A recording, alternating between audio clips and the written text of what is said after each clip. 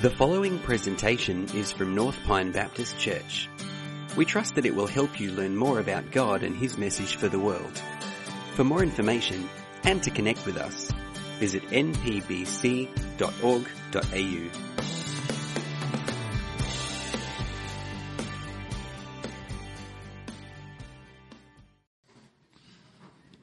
I feel like every other time I've been up here, there's been an announcement that I've had to make. So I need to assure everyone there is no announcement today. Instead, it is my great privilege to be able to open the Word with you today. So we'll be looking at 1 Corinthians chapter 13, 1 to 8. But first, let's open in prayer. Almighty, eternal, and merciful God, whose word is a lamp unto our feet and a light unto our path, open and illuminate our minds that we may purely and perfectly understand your word, and that our lives may be conformed to what we have rightly understood, that in nothing we may be displeasing to your majesty, through Jesus Christ our Lord. Amen. All right. So, 1 Corinthians chapter 13, verse 1. If I speak in the tongues of men and of angels, but have not love, I am a noisy gong or a clanging cymbal. And if I have prophetic powers and understand all mysteries and all knowledge, and if I have all faith so as to remove mountains, but have not love, I am nothing. If I give away all I have, and if I deliver up my body to be burned, but have not love, I gain nothing. Love is patient and kind. Love does not envy or boast. It is not arrogant or rude. It does not insist on its own way. It is not irritable or resentful. It does not rejoice at wrongdoing, but rejoices with the truth. Love bears all things, believes all things, hopes all things, endures all things. Love never ends. Now I think 1 Corinthians 13, and particularly verses 4 to the start of 8, could well be the most well-known passage of Scripture ever. In fact, you could be forgiven for checking the date to make sure that it's not actually Valentine's Day, or for looking to make sure there's not a bride coming down the aisle. The passage has become so intrinsically linked to the idea of romantic love that it's become almost cliche. Now, it doesn't not apply to romantic love. I know that if you had it at your wedding, that is completely fine. I know I did at mine. But the problem with limiting it to that is that if we forget that the chapter breaks exist and just read it in its context, then the idea of it being about marital love doesn't really make sense. So let's back up a bit and put the chapter back into the context that Paul wrote it in. We'll go back just a few verses and read from chapter 12, verse 27. Now you are the body of Christ and individually members of it. And God has appointed in the church first apostles, second prophets, third teachers, then miracles, then gifts of healing, helping, administering, and various kinds of tongues. Are all apostles? Are all prophets? Are all teachers? Do all work miracles? Do all possess gifts of healing? Do all speak with tongues? Do all interpret? But earnestly desire the higher gifts, and I will show you a still more excellent way. When we look at chapter 12, we find Paul talking about spiritual gifts. And we were to go forward to chapter 14, we would find him back on that theme again. He's explaining how the church is the body of Christ, and each part of that body, each one of us, is gifted in a particular way for the health of the body. Now, my purpose today is not to get into the somewhat thorny topic of the more supernatural gifts that Paul lists here. So I'm just going to acknowledge that there is disagreement on that among faithful believers. But whichever way you lean on that, Paul's message is still relevant. And what is that? Simply that it's great to desire spiritual gifts, but there is something even better that we should be looking for. Which brings us back to our passage today, and that more excellent way that he refers to, love. If I speak in the tongues of men and of angels, but have not love, I am a noisy gong or a clanging cymbal. And if I have prophetic powers and understand all mysteries and all knowledge, and if I have all faith so as to remove mountains but have not love, I am nothing. If I give away all I have, and if I deliver up my body to be burned, but have not love, I gain nothing. He starts by taking some of the spiritual gifts that he mentioned in chapter 12 and he turns them up to 11. You want to talk about the ability to speak other languages? What if you had the ability to speak in the tongues of angels? You want to talk about prophecy?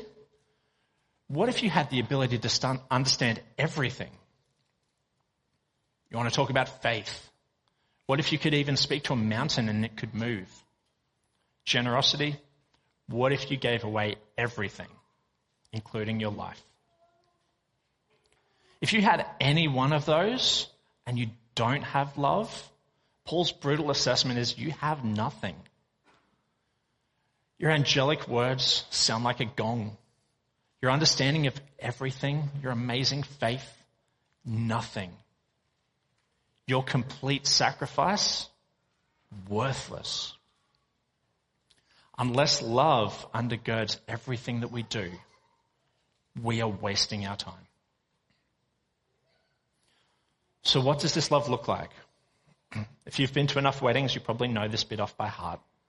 But as we look at it again, let's think about it in this context of living as part of the body of Christ. Love is patient and kind. Love does not envy or boast. It is not arrogant or rude.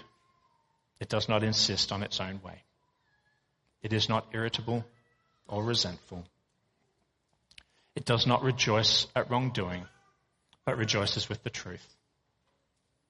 Love bears all things, believes all things, hopes all things, endures all things. Love never ends. So love is patient and kind. What comes to mind when we think of being patient? We might think of having to wait for food at a busy restaurant, or having to wait for a red light to change when we're in a hurry. Maybe we think about meeting with someone when they're running late, or waiting for a child to get ready. How many parents did that this morning? When we look to Scripture, though, we see God's patience described in relation to our sin.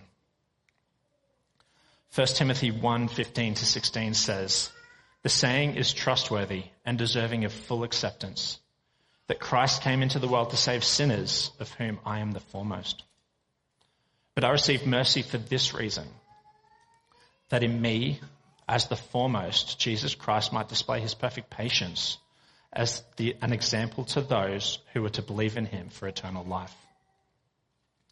And in 2 Peter 3, we see that the Lord is not slow to fulfill his promise or to bring judgment for sin, as some count slowness, but is patient with you, not wishing that any should perish, but that all should reach repentance.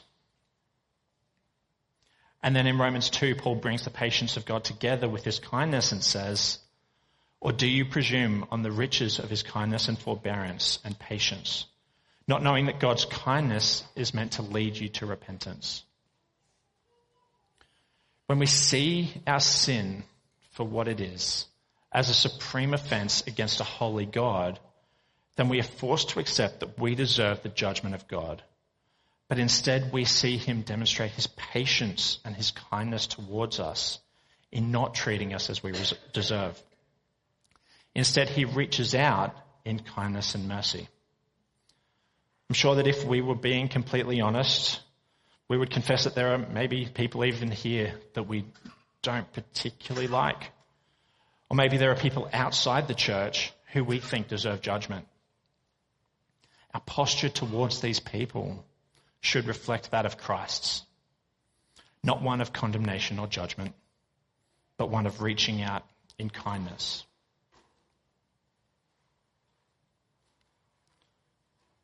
Love does not envy or boast.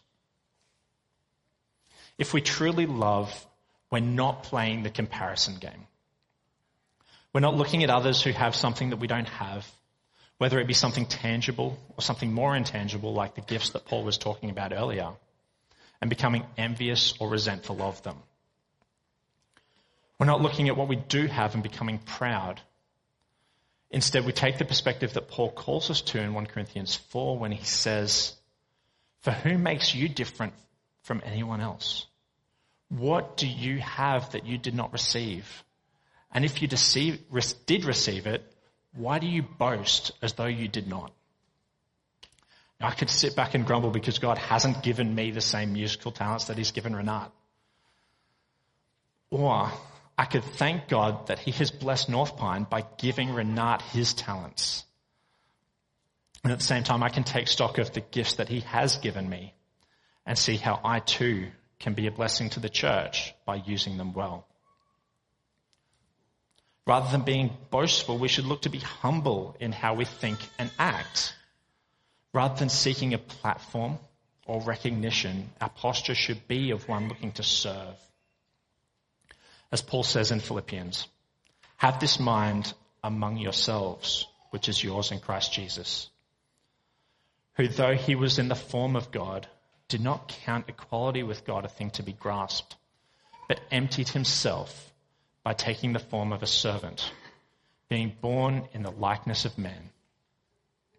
And being found in human form, he humbled himself to becoming obedient to the point of death, even death on a cross."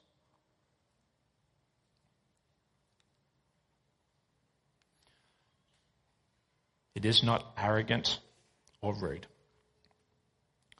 There's a school of thought in some corners of the Christian church, I don't know if you've come across them, I certainly have, that says, I don't care what people think. I'm just going to tell it how it is, and if they get offended, that's their problem. I'm just speaking truth. I'm in that fun age where I can stereotype the older generation by saying that they're doing this because they've reached a point where they just don't care.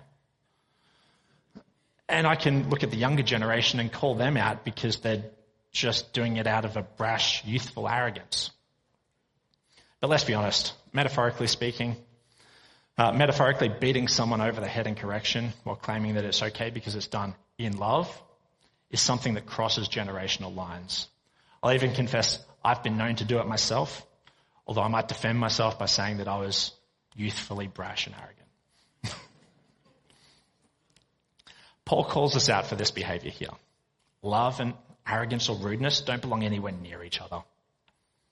Now, he's not saying that we shouldn't be firm with people when necessary, and if you have any doubt on that, you can look a few chapters earlier than this in chapter 5 to hear Paul rebuking the Corinthians quite strongly.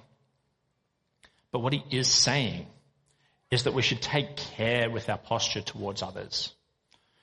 Let us pursue a constant attitude of humility and graciousness.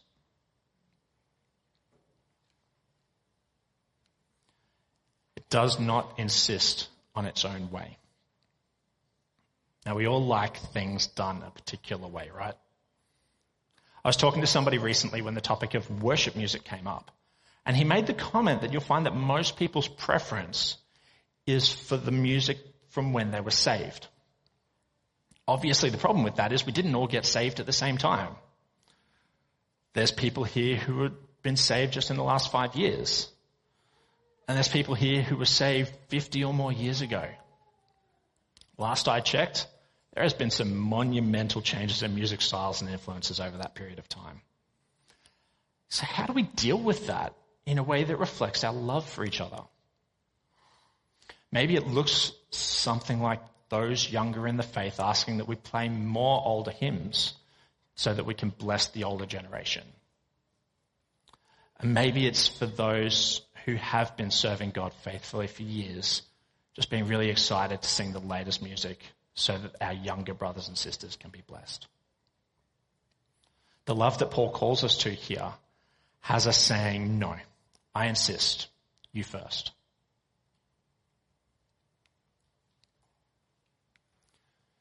It is not irritable or resentful. Now, I like how the NIV phrases this. It says that love is not easily angered. It keeps no record of wrongs.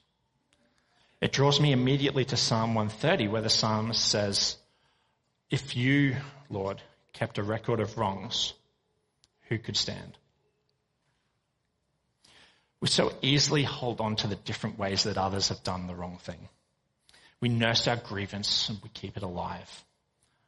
And then the person does something else that we think is wrong.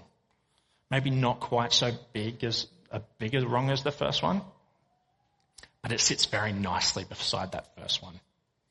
Next thing you know, we've got a nice big pile of grievances against the other person, and then one day they walk past and say hello, but you just find something in their tone that sets you off and you take their head off. Rather than holding on to the wrongs of our brothers, Christ calls us to a level of forgiveness that is almost unbelievable.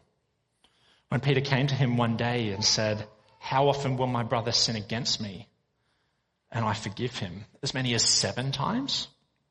The response that he received was either, depending on the translation, either 77 times or 70 times 7 times. Either way, far more than the 7 times that Peter thought was more than generous.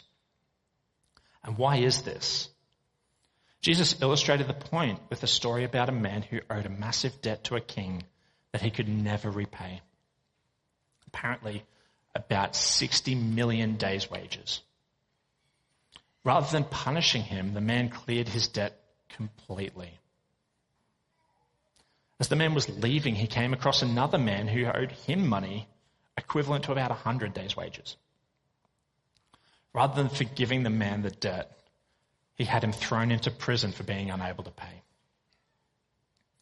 When the king found out about what would happen, he was furious and said to the man, you wicked servant, I forgave you all that debt because you pleaded with me. And should you have had mercy on your fellow servant as I had mercy on you? Now, 100 days' wages isn't a small debt.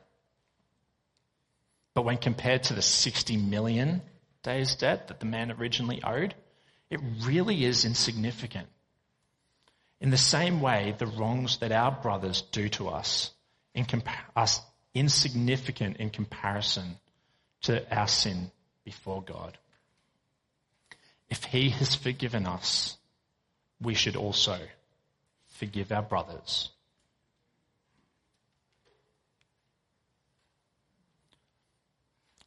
It does not rejoice at wrongdoing, but rejoices with the truth. On the surface, this is obvious, right? Of course we shouldn't rejoice at wrongdoing. Of course we should rejoice with the truth. But if we're honest, don't we get a little bit of satisfaction when someone we don't like gets caught out doing something wrong? Don't we have a tendency to rejoice maybe just a little bit? Or maybe we just enjoy a little bit of gossip here and there. Do you hear about Dave? What a shame. Or maybe like the Corinthians earlier in the book, we tolerate serious, unrepentant sin in our midst and celebrate about how gracious we're being. You know what? Maybe we just enjoy doing the wrong thing ourselves sometimes. However it looks, let us not find pleasure or satisfaction in wickedness. Instead, it should cause us to grieve. We should grieve when the sins of others, whether we like them or not, become apparent. And we should grieve for our own sinfulness. At the same time, we should be quick to celebrate righteousness and truth. We should be the first in line to praise someone when they do something commendable.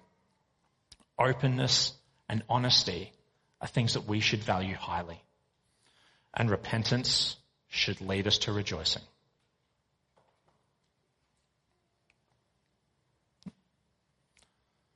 Love bears all things, believes all things, hopes all things, endures all things.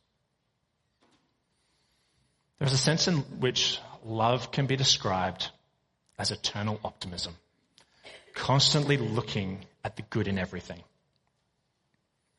Love causes us to trust our brothers and sisters and hope that they'll come through on the trust that we put in them. And then, when they let us down, love helps us endure the pain and difficulty that brings. Love doesn't quit when life gets hard. Instead, it hopes that things will get better. It sees the best in any situation and hopes for that outcome, enduring any pain that may come along that journey. The best example of this is obviously in Christ. God created humanity and we completely rejected him. We came up with other things to worship and served them instead. But he didn't just give up at that point and write us off as a lost cause. Instead, he put into action a plan to save us and bring us back to him. The infinite God became a helpless baby, relying on the woman who he created to care for him for his very life.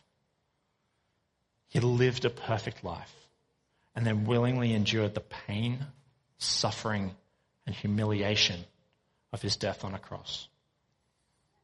And he did that for you, for me, and for those people who continually let us down.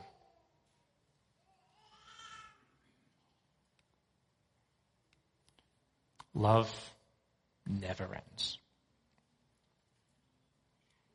Paul goes on to talk about how there will come a time when there is no need for the various gifts that the Spirit gives, and they will be no more. So while we value them now and use them for the benefit of the body, we need to keep them in their proper place. But what remains? Faith, hope, and love. But the greatest of these is love. This is why Paul insists that our pursuit of love as the foundation of our life is the most excellent way. Now, you might be sitting here this morning thinking that if you're really honest with yourself, you really don't stack up as much as you'd like on the love front. Sure, you may not be arrogant or rude, and you certainly don't want to insist that everything be done just to suit you, but maybe you do tend to hold on to people's wrongs, and, it really would be nice to be able to be up the front here leading worship from time to time. Firstly, let me assure you, you're not alone. This is a journey that we are all on. This love is an element of the fruit of the Holy Spirit working in our lives, and the closer we draw to him, the more it will grow. And secondly, and more importantly, love isn't just an attitude that we have or a way that we act. We serve a God who is love. God is patient and kind with us when we fail him. He doesn't hold on to our sin and become irritable or resentful of us. Instead, he bears our sin and is constantly reaching out to us. As we look at Christ, we see the love of God in action. We see how he shows his love for us, and also a picture of how we are to show our love, his love, to others. Let me close with the words of the Apostle John. Dear friends, let us love one another, for love comes from God. Everyone who loves has been born of God and knows God. Whoever does not love does not know God, because God is love. This is how he shows his love among us. He sent his one and only Son into the world that we might live through him. This is love. Not that we loved God, but that he loved us and sent his Son as an atoning sacrifice for our sins.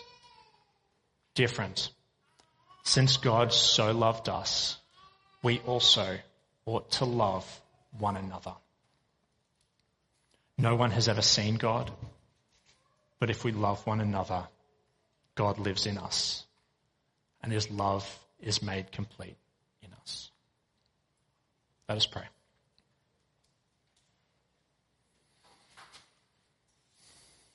Lord God, we thank you for the love that you show us when we don't deserve it. Lord, we fail you so often. We fail at loving our brothers and sisters so often. And yet you still are there reaching out in love and grace and forgiveness.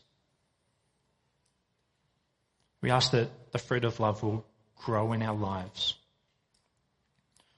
Let our love be a sign that you are here and that we serve you. We pray that even this church will be known as one where God's people love one another. In your holy name, amen.